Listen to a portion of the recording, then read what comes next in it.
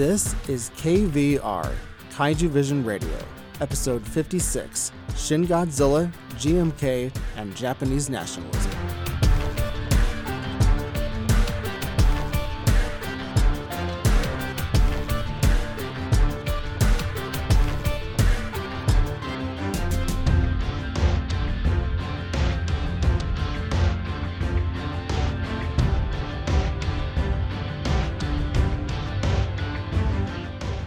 Welcome back to Kaiju Vision.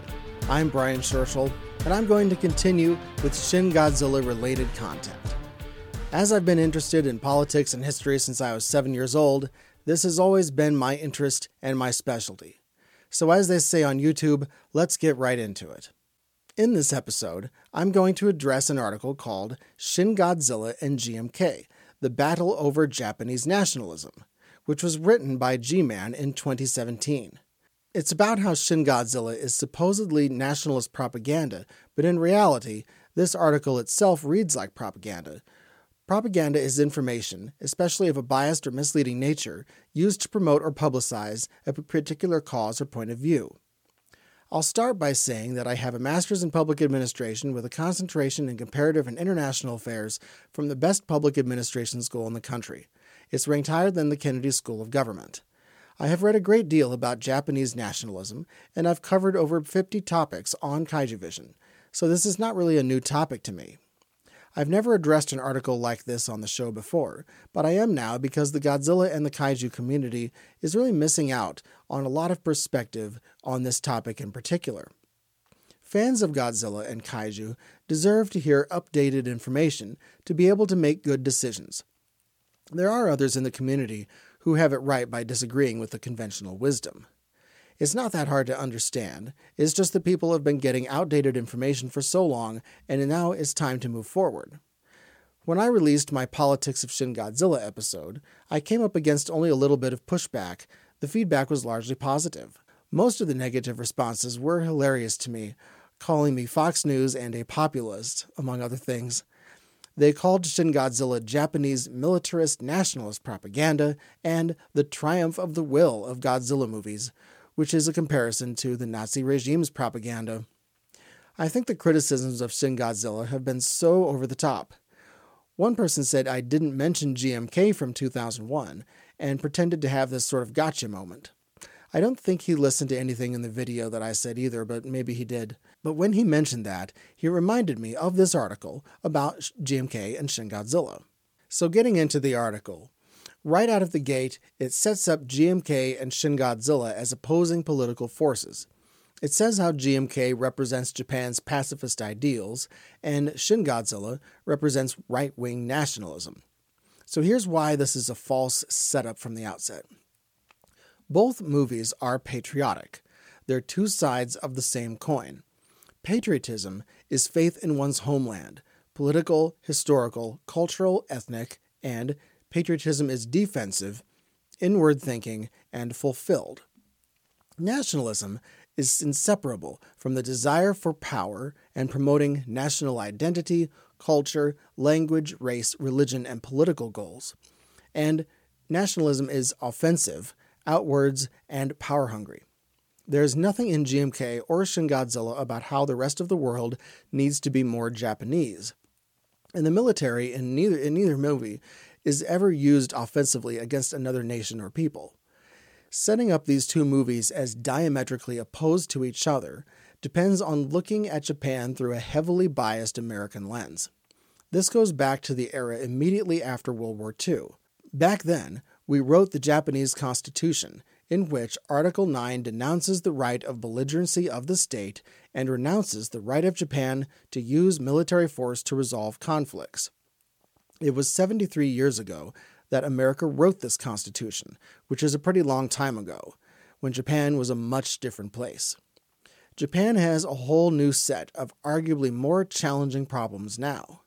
But this mentality that the U.S. won the war and Japan has to do whatever we say forever is growing outdated more every year. How many years will it take before we recognize that Japan has proven itself to be worthy of more independence and autonomy? This also relates to the heavy-handed American foreign policy that has been around for a long time. I think when you're from America, it's easy to take it for granted that America has a tendency to smother its allies. And while this article was written in 2017, it really comes from a foreign policy era that is more in tune with 2008 or 2009. This article doesn't take into account really any large-scale changes in East Asia going from 2010 to 2017, so it's ignoring the elephant in the room, which is China's expansionist policy in the South China Sea and the increase of tension regarding the Senkaku Islands dispute. Indeed, this article talks some about Japanese history and Japanese politics, and it mentions North Korea, but at no point does the article mention China with regards to the national security threat that it presents to both the US and Japan. And by 2017, we'd already had 7 to 9 years of Chinese aggression and willful disregard for international law. Maybe the author knows about China but just doesn't think it's that important in this discussion, but it is because it's a really huge blind spot in this article to not mention something like this. Next, the article talks about Nippon Keigi, which is a nationalist group in Japanese politics. There aren't very many members, only 38,000, but they do have a lot of influence. It's a very conservative group.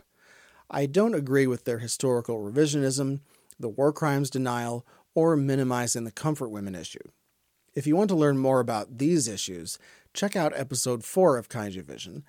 The topic is the Tokyo War Crimes Tribunal. Next, I'll talk about GMK. A significant part of GMK is about how the Japanese people shouldn't forget the past because otherwise they are doomed to repeat it. People in the movies seem to have forgotten about the past, and most seem to believe that the self-defense forces defeated Godzilla and not Dr. Serizawa and his oxygen destroyer.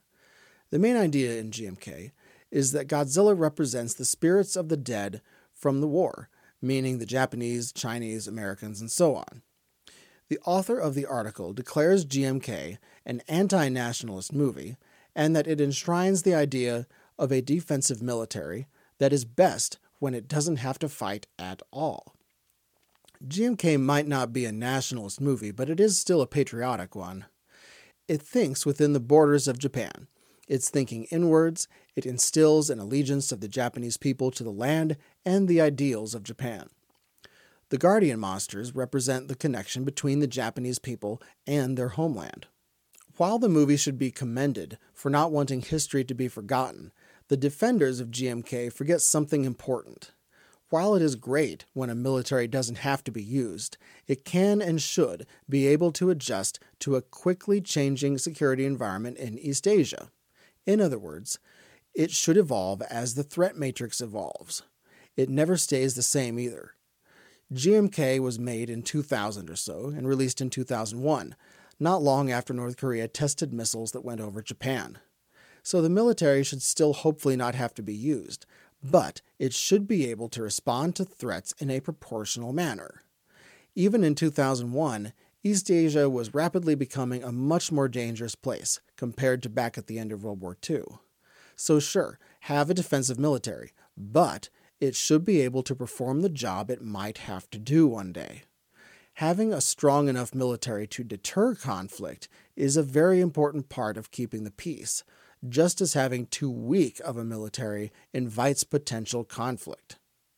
And wanting to have a stronger defensive capability is not, in and of itself, militaristic or nationalistic. It's a prudent measure to take in order to deter conflict and save lives. What's the point of a defensive military if it can't adequately defend against anything? Now here's the very important part of what I have to say about this article. Once the article starts up on Shin Godzilla, things start to get weird. It reads, quote, Shin Godzilla proposes the country should become stronger to defend itself from foreign threats and national crisis, quote unquote. What is the reader supposed to think upon reading that? Like, oh, the horror? I didn't think that. The East Asia of 2015 is a very different place than the East Asia of 2000. Beginning in 2010 and 2011, China built military bases on artificial islands in the South China Sea, claimed the entire South China Sea as their exclusive territorial waters, and heavily built up their military might and started using it against their neighbors. And when the region becomes a more dangerous place, yes, Japan should ensure that they're able to defend themselves proportionally to meet that larger threat. But this article didn't tell us that important information. That new information may change your mind about the need for Japan to deal with the new security environment. The article briefly summarizes the 3/11 disaster, and then reads, quote, "The entire scenario is a jumping point for Shin Godzilla's true dialogue. Many fans seem to view the film as an allegory to Fukushima, but that's not quite the goal," unquote, which is strengthening Japan's military. I almost have to laugh here because the article acts like this is a sinister goal that is masterfully hidden by this expertly done propaganda that fools everyone but them. I think it's pretty obvious that the movie touches on this topic, where parts of the Constitution are splashed onto the screen, and the characters are trying to find out how many hoops they have to jump through in order to defend themselves. This isn't lost on most American audiences by my experience. I think it is very telling that a stronger Japan is viewed in this article as a sinister thing. The article goes on to criticize Prime Minister Abe's move to reinterpret Article 9, which that occurred in 2014. This move allows Japan to be able to defend the U.S. should the U.S. get in a military conflict in East Asia. Again, I guess the article thinks that the reader should recoil in terror, but I view this interpretation as a prudent measure considering how things are so volatile and unpredictable in the region.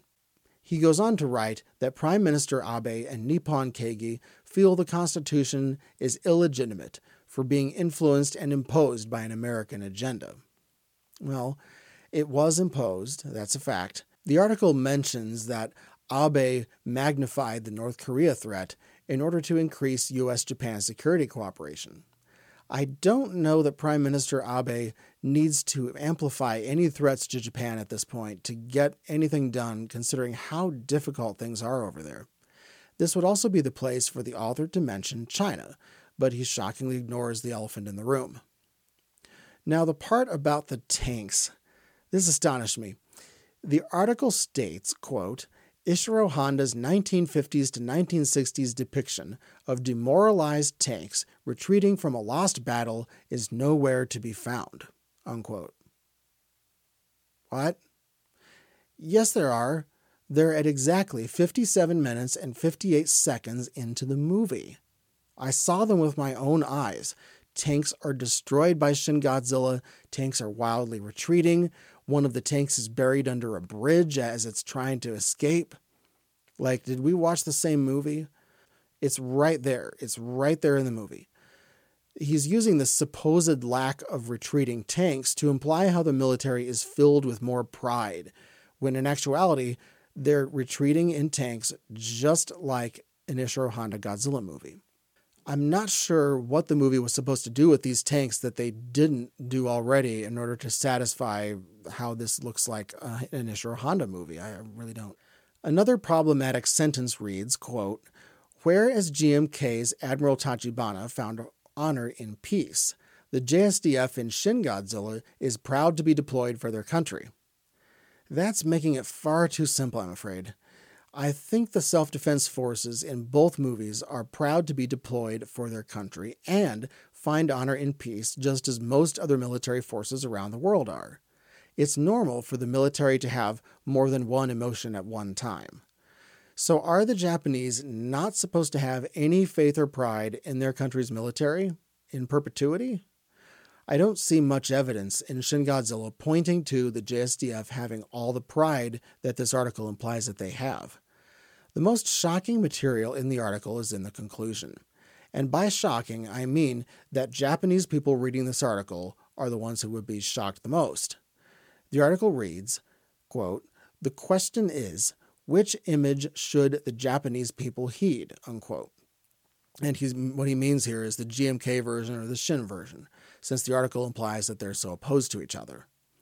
It reads, quote, there's a beating heart at the bottom of Tokyo Bay, warning Japan to take responsibility for their past, and a tail-splitting amalgam of frozen humanoid beasts, inspiring them to become a stronger, independent nation. It should go without saying, unquote. Full stop. What? It should go without saying? Obviously, he's saying take responsibility for their past. But who does this? So you're creating a binary false choice completely divorced from reality. You're presenting them with an ultimatum, essentially, and you're saying, do as you're told. So it's okay for Japan to be this anime wonderland and a tributary state of the US, but they shouldn't get any funny ideas like doing more to defend themselves, which is the right of most other nations. This article, in fact, plays into everything that Nippon Keigi wants to argue against. Here's an American telling them that their destiny is not their choice, presenting them with an ultimatum, telling them they can't become stronger, can't become more independent, saying they have no choice and to do what they're told. It should be up to Japan to make these kinds of decisions. They're a United States ally, but this article treats them like World War II just ended last year. As if elected leaders of the United States haven't told the Japanese that they fought bravely in the war. Japan is the first line of defense against China and North Korea, and this article demands that Japan abandons the very idea of building up its defenses against more than one clear and present danger. Denying Japan the right to become stronger puts them and us at a disadvantage. And why can't Japan take responsibility for their past and become stronger and more independent? Why is it this odd, binary, false choice, one or the other? The right answer is both. Both of these movies are patriotic. Neither is nationalistic or militaristic. There will be no more Japan if they can't defend themselves. But I just can't with the way that Shin Godzilla is just jammed into this anti-nationalist and at times almost imperialist argument. The Japanese public isn't supportive of an offensive military anyways, as of right now. Japan only has one aircraft carrier. They depend on us for their defense, and they pay us about $2 billion a year for that. If you think I'm wrong about any of this, please be sure to let me know your opinion. I graduated from the O'Neill School of Public and Environmental Affairs at Indiana University Bloomington, with a concentration in comparative and international affairs. I love to talk about issues like this, and I think discussions about Japan enrich the overall level of dialogue, whether you're a Godzilla fan or not. Have a wonderful rest of your day, stay safe, and thanks so much for listening. If you'd like to send some feedback, I'd love to hear from you. The email address is feedback@kaijuvision.com. You can also follow the podcast on Twitter, Facebook, and Instagram. Kaiju Vision Radio is available on kaijuvision.com, YouTube, Spotify, Google Podcasts, Apple Podcasts, Stitcher, Blueberry, TuneIn, and Podcast Addict. I'm Brian Scherschel, and this is KVR, Kaiju Vision Radio. And I will see you next time.